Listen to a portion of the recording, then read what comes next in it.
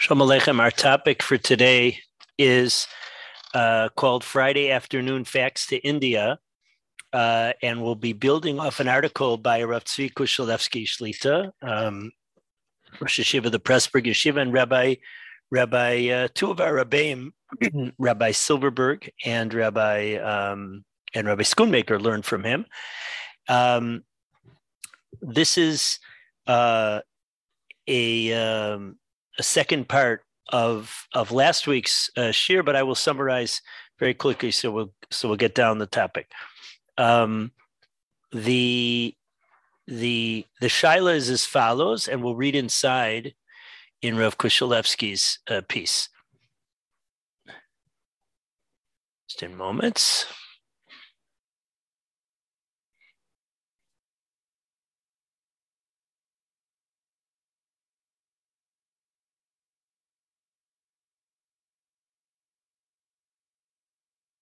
Here we are.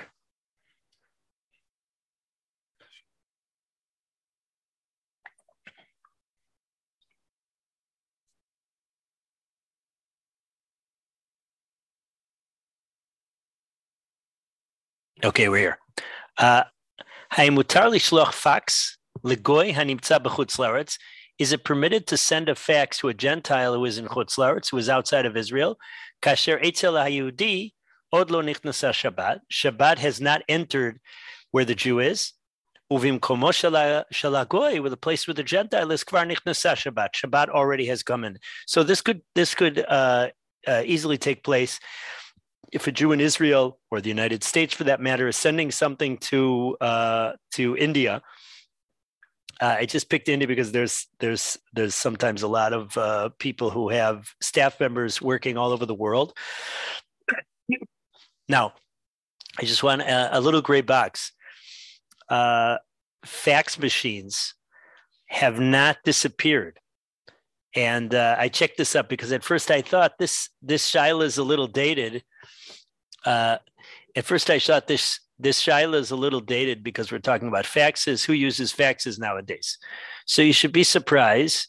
Faxes are used by lawyers and people in the medical professions, because there is a certain level of secrecy of confidentiality that you can preserve in a fax, ironically, in the old style fax that you can't necessarily in digital ways. Now, of course, sometimes they send email faxes, which sort of once again opens you up. But if a fax sends a fax to another fax machine, so you're able to send something that is not open to the rest of the world. It's just within those. Of course, somebody who could somehow sabotage that particular telephone line. That's true. That would be able to be invasive. But it has a level of security that doesn't apply to those kinds of media of sending things where you go to these great network hubs. So there is something positive about faxes, and it still is in use. There's some countries where faxes are still used frequently. There is something else also, is that once you have a fax machine, so according to the article that I read, the standards for faxes were set in 1968, and they still stay. So a fax machine, an old fax machine, still works. Okay, those are interesting things. That's just explaining why this shaila is not outdated. Now, let's describe what the issue is. Hine. This is reformulating the question now in halachic terms. Hine al yedei shlichat fax, through sending a fax, hu gorem sheteaseh malacha b'hatpasat fax, he ends up having a malacha be done through printing out the fax, b'makom shegvo kvar nichnasa Shabbat, where Shabbat has already come out. So at least that is kotev. That's the malacha of writing something, because you're printing up a picture or a letter, or an article, what have you. You're sending it to the India branch of the office, or your workers that are in India, or even to an empty office, and they're going to come there Saturday morning, let's say. But but your fax is printing out right now on Shabbos. And the Yesh Ladun, we have to discuss here, in that kind of a way, that kind of a situation, as Lina Batar Mekomo, we go after the person's place, the place where the person is located, which is Israel or the United States, Shebo Adain Lo Nichnasa Shabbat, where Shabbat has not yet come in, V'nimtza shehu lo asa malacha b'Shabbat v'patur, and it ends up that he hasn't done a malacha on Shabbos, and he is absolved from any malacha. Oh, or do we say, option two, shazlina batara makom shebo naseta malacha, that we go after, so to speak. We focus on the place where the malacha is being done. The kevan shesham kvar nichnasa Shabbat, and since there Shabbat has already come in India, nimtza shenaset al yado malechet Shabbat, that Shabbat, a malacha on Shabbos, one of the forbidden kinds of work activity on Shabbat, has been done. And then he uses a halachic term, begira dile, which literally means his arrow, which we'll see is based on the sugya that we did last week, is the relevant halachic expression here. V'chayav aleh, and he's obligated. Now, the last week we did the Nimukei Yosef. Nimukei Yosef is one of the Rishonim who wrote his commentary associated with the Ran, around the Ran, the Rif, and in the sugya of Isho Mishum Chitzav, in the sugya in the Gemara about damage by fire, the Gemara has a blot and a half or so about whether damage by fire is considered like a person's arrow, in which case, when a person lights a fire and doesn't stop it from spreading, it's as if he shot an arrow at the places that were damaged, and that would be considered his damage, nezek adam. Or do we say isho mishum mamono, that when a person caused fire damage by allowing his fire to spread, it's just like his animal would go into the neighboring yard. So the question is, when a person, let's say, lights a bonfire, he has a campfire in his backyard. He has got a whole estate, but he didn't put it out properly. The fire spread, and it went into the neighbor's yard and burned things in the neighbor's yard and damaged. So, according to Rabbi Yochanan, Isho Mishum Chitzav, that a person's fire is like his arrows that he shot, and it's like Nezek Adam, it's like a human doing damage. The Gemara discusses what might be the practical ramifications. If you damage a person, it's like you damaged a person with your own body, and you would be obligated a whole slew of compensations, not only for Nezek, for the damage itself, but also for pain, for doctor bills, for workman's compensation, for embarrassment, etc., all those kind of things. Or do you say, show me shumamono, when a person's fire damages, it's no different than his ox going into the neighbor's yard and damaging and trampling and eating. And same thing with his fire. And if he damaged a person, he would just have to pay nezek. He would have to pay the basic damage, but he wouldn't have to add all those other things. Now, the Ran, the Nimukei Yosef, says, if you will raise the difficulty, wait a second. If a person did,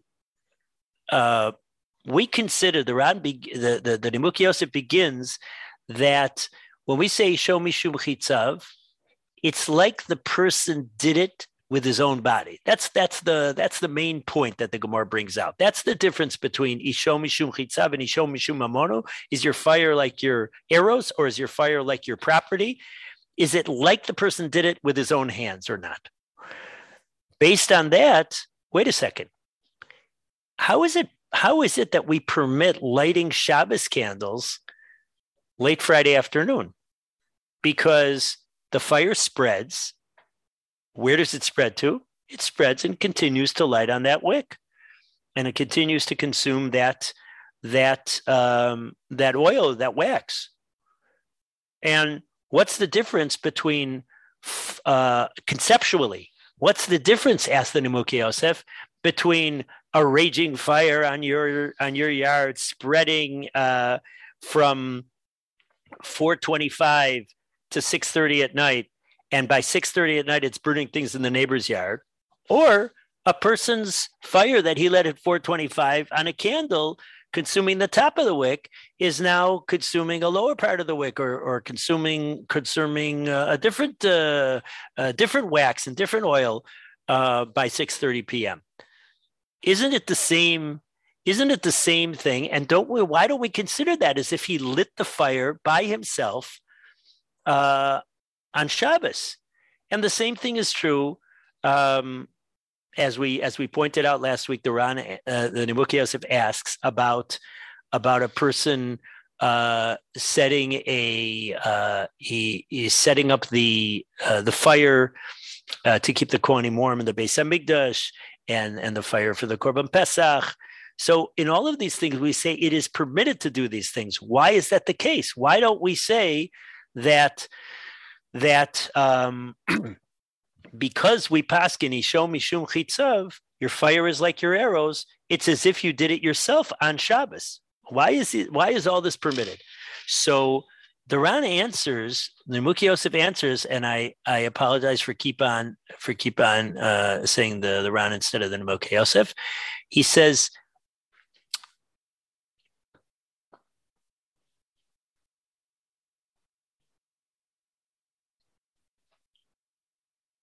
we must look at it. If we look into this properly, we won't have a difficulty. Why? That when you are obligated for fire as if it's your arrows, well, then it should be 100% like shooting arrows. At the time when the arrow was shot from your hand, you pull back on the bow and let go of the arrow. At that moment, Naseh Kol, everything is done, because your activity at that moment had within it the potential for everything that's going to happen later on. So true, my fire is like my arrows, but the action that I did with my arrows is when I shoot the arrows. So even, let's say if we take the arrow and we break it down into milliseconds. So at millisecond number 1, you shoot the arrow. Millisecond number 2, 3, 4, 5, 6, 7, 8 milliseconds later, your arrow goes through the neighbor's laundry. Well, when did you do your action? When you shot the arrow. Maybe you're going to say it's when the arrow actually pierced the laundry. Well, at that point, you are anus. There's no way of turning back that arrow. You're not Superman that can run back and turn the arrow.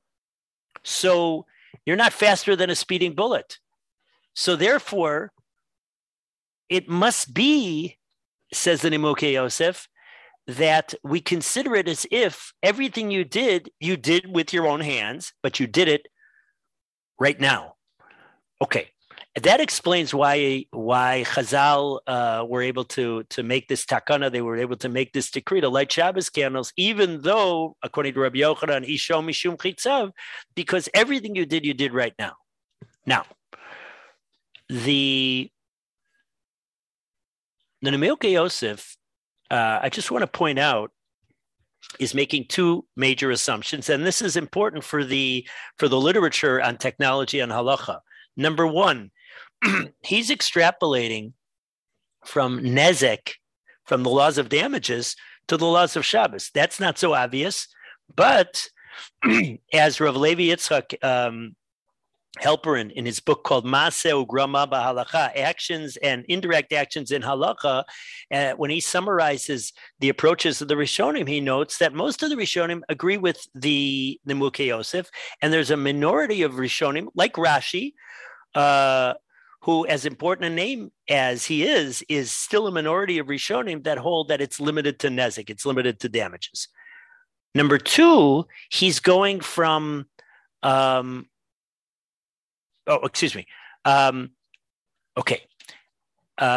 the Nimukei Yosef's extrapolation. Now, Rav Kushalevsky is making an extrapolation. And he wants to learn about our facts from the case of the Nimukei Yosef's fire.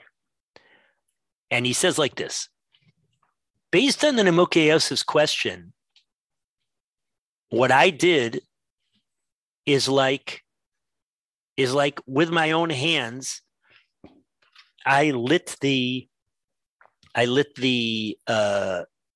fire on Shabbos, but when I did it was before Shabbos. Okay.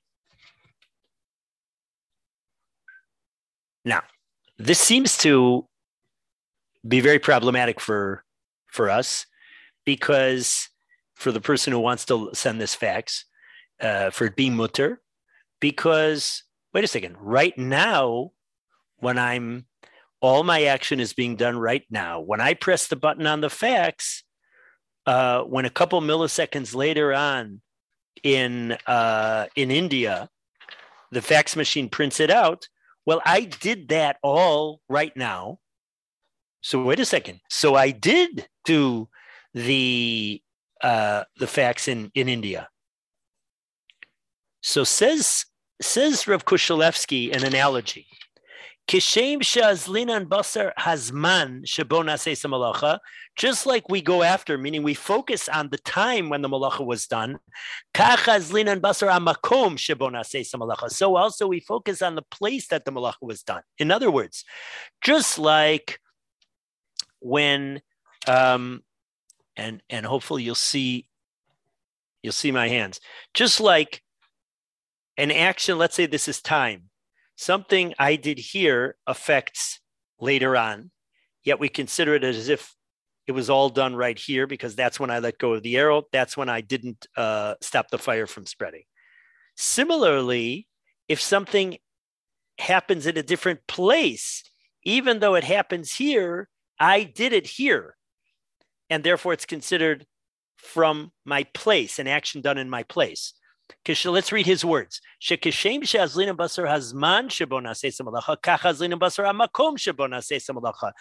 like we focus on the time the malacha was done, so also we focus on the place the malacha was done. Just like the place where the printing of the fax, kvar niknasa Shabbat, yesh l'chayvo aleh mishum gire delay. We should obligate him. That's in the question. We should obligate him because of his arrows, even though in his place Shabbos didn't come in. But later on, he says as follows: according to the Nimukei Yosef's answer, shechashvinan shenigmar hamaisa b'shas adlacha. According to the Nimukei Yosef's answer, that the entire action was done at the time you lit. The same thing should be in our situation. Yesh lahatir, we should say it's mutter. Mitam zeh shechashvinan shenigbar hamaisa kulo be'amakom shuchol. We should consider it as if everything was done in the place where it is still not Shabbos. Now, that is one approach for saying it's mutter. In other words, based on the Nimukei Yosef's answer, similar to the way the Nimukei Yosef says we focus on the time where you did the action, we also focus on the place that you did the action. And I guess by analogy, the svara would be just like you wouldn't be able to, if you focused on the time when the action was actually done later on Shabbos, well, you're not able to, you were unus at that point. You were it was beyond your control. Similarly, it's beyond your control to stop it in India, because you're not there. So heter number one is by saying, analogous to the answer of the Nimukei Yosef, that we focus on the time that the action was done. Similarly, we focus on the place where the action was done, and you did it in Israel when it was before Shabbos, and therefore you're okay. Okay, that's one approach. He gives a whole different approach, though. One of the great commentaries on Choshen Mishpat is the Nesivos HaMishpat, the Nesivos. And we're familiar with his debate sometimes with the Ketzos HaChoshen, whose yurtzeit was just now these last couple of days. So he asked an interesting question. The Nesivos HaMishpat. He says like this.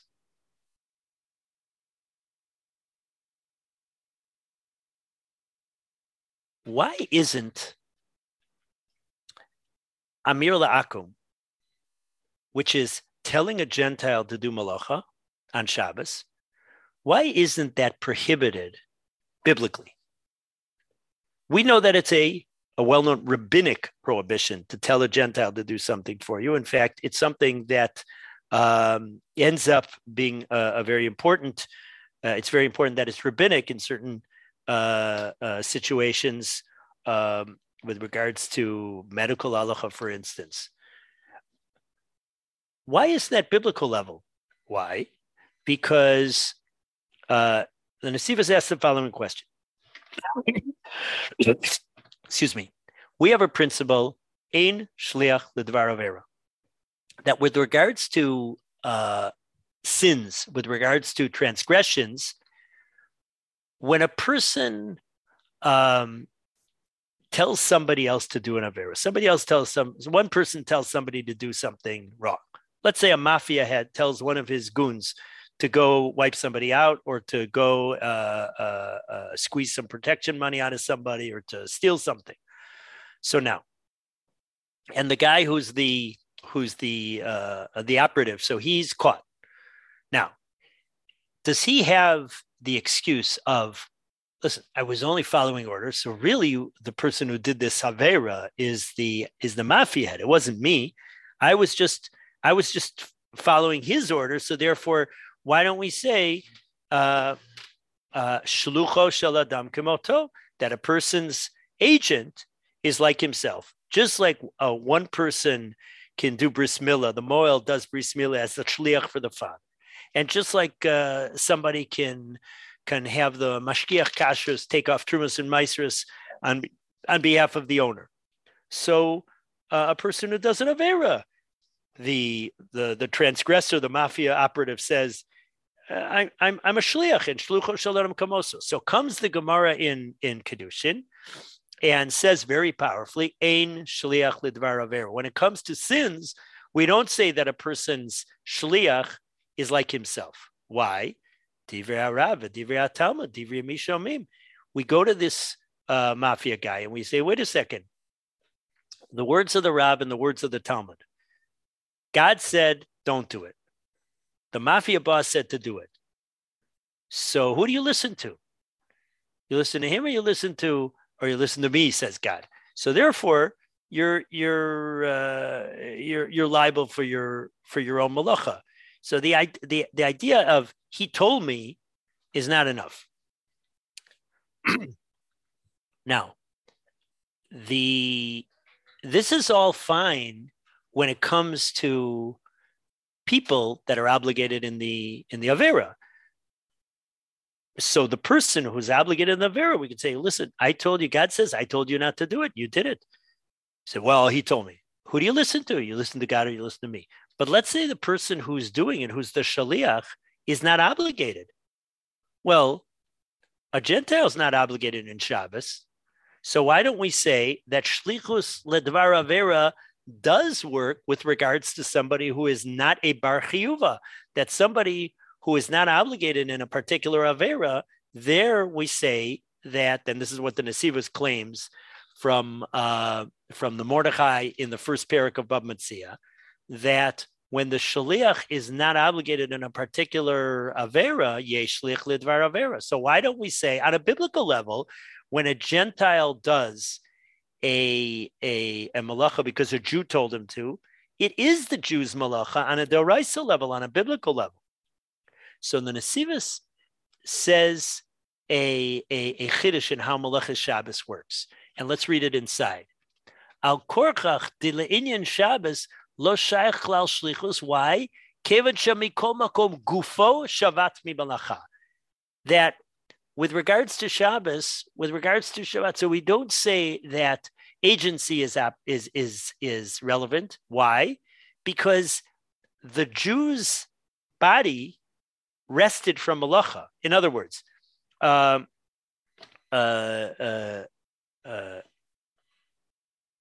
David told Ivan, the Gentile.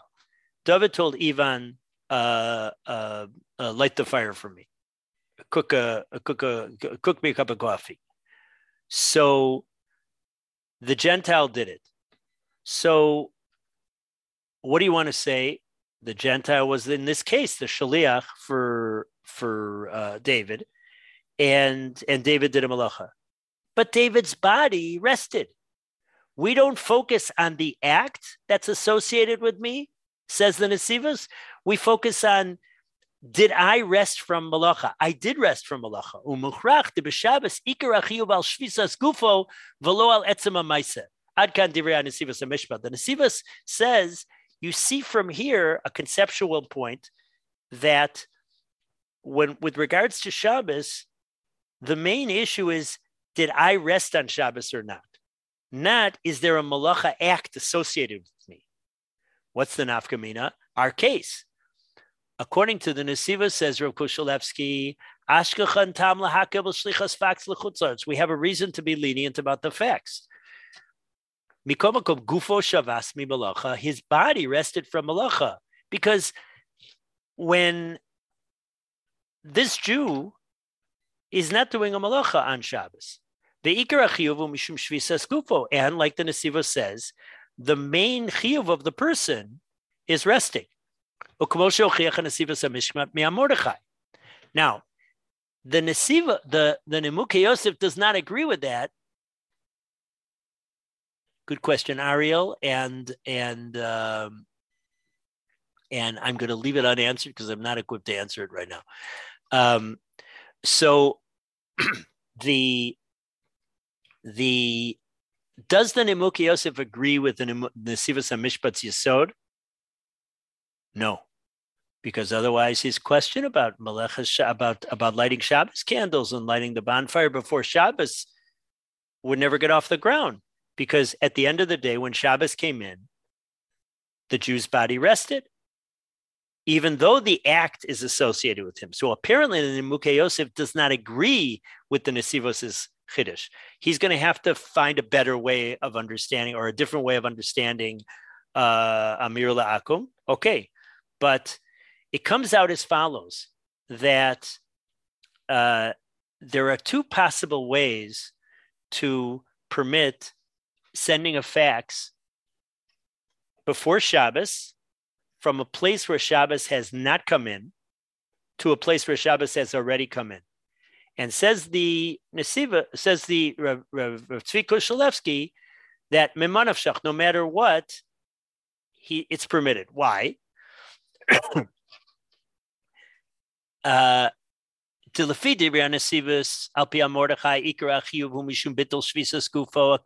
Nesivos who's quoting the Mordechai, the main obligation of Shabbos is because is that your body should rest. And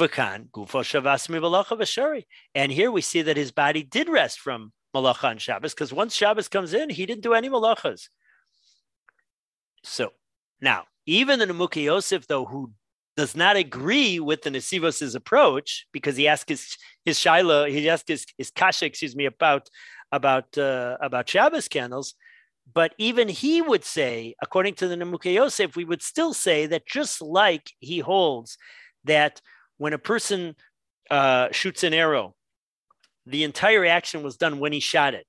When a person's fire spread, when he lights the fire, his entire actions, all the potential that comes out of his actions, that all was done at that time. Similarly, the entire action was done in the place that the person did the malacha. So according to Rav Tzvi Kushelevsky, it should be permitted to send a fax from a place where Shabbos has not come into a place where Shabbos has already come in a different time zone. Now, this is all provided that you're not having a Jew receiving the facts and doing any malachas on the other end. And it also is not dealing with, like he deals with later on in the article, with if it involves telling a non-Jew to do some malacha on his Shabbos. So if you're interested, keep reading the article. The entire 6 pages are there. We only did the first page and a half. So that is what I wanted to share with you. Our 2-part series has been, last week we did the Sugya and the Gemara of Isho Mishum Chitzav, the Nemuke Yosef's difficulty about Shabbos candles, his resolution. And this week we saw Rav Tzvi Kushelevsky's application of that Nemuke Yosef to sending of fax, but we also saw the Nesivos HaMishpat, him applying the Nesivos HaMishpat's foundational idea that comes out of the discussion of telling a non-Jew to do a malacha on Shabbos, that concept that as long as the person's body rested, we don't consider him as transgressing on Shabbos. It's not that a malacha act is associated with me, but rather that my body didn't rest. So no matter what, the fact should be mutter according to Rav Tzvi Kushelevsky. Now again, this is in a Sefer Sha'arei Bina on Hilchos Shabbos, discussing the sugyas of Shabbos.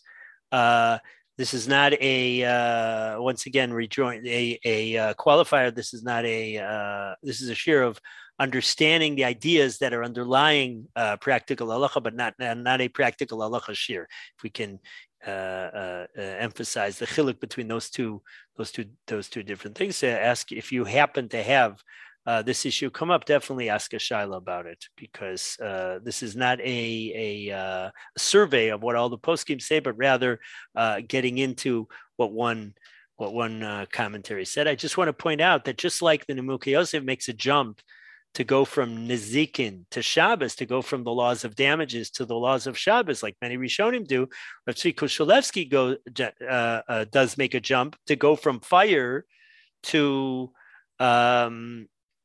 sending a fax, to this message sent through the telephone lines. But it's very plausible because the Gemara itself makes the analogy between a person's arrow and a person's fire. So the person's pressing the button on the fax machine and it causing something to be done in India, that's certainly no less like an arrow than not stopping your fire from spreading. Perhaps even the person has more control over it than he would the spreading of a fire, which involves also the wind and the dynamic of the fire, etc. Okay, that's what I wanted to share with you today.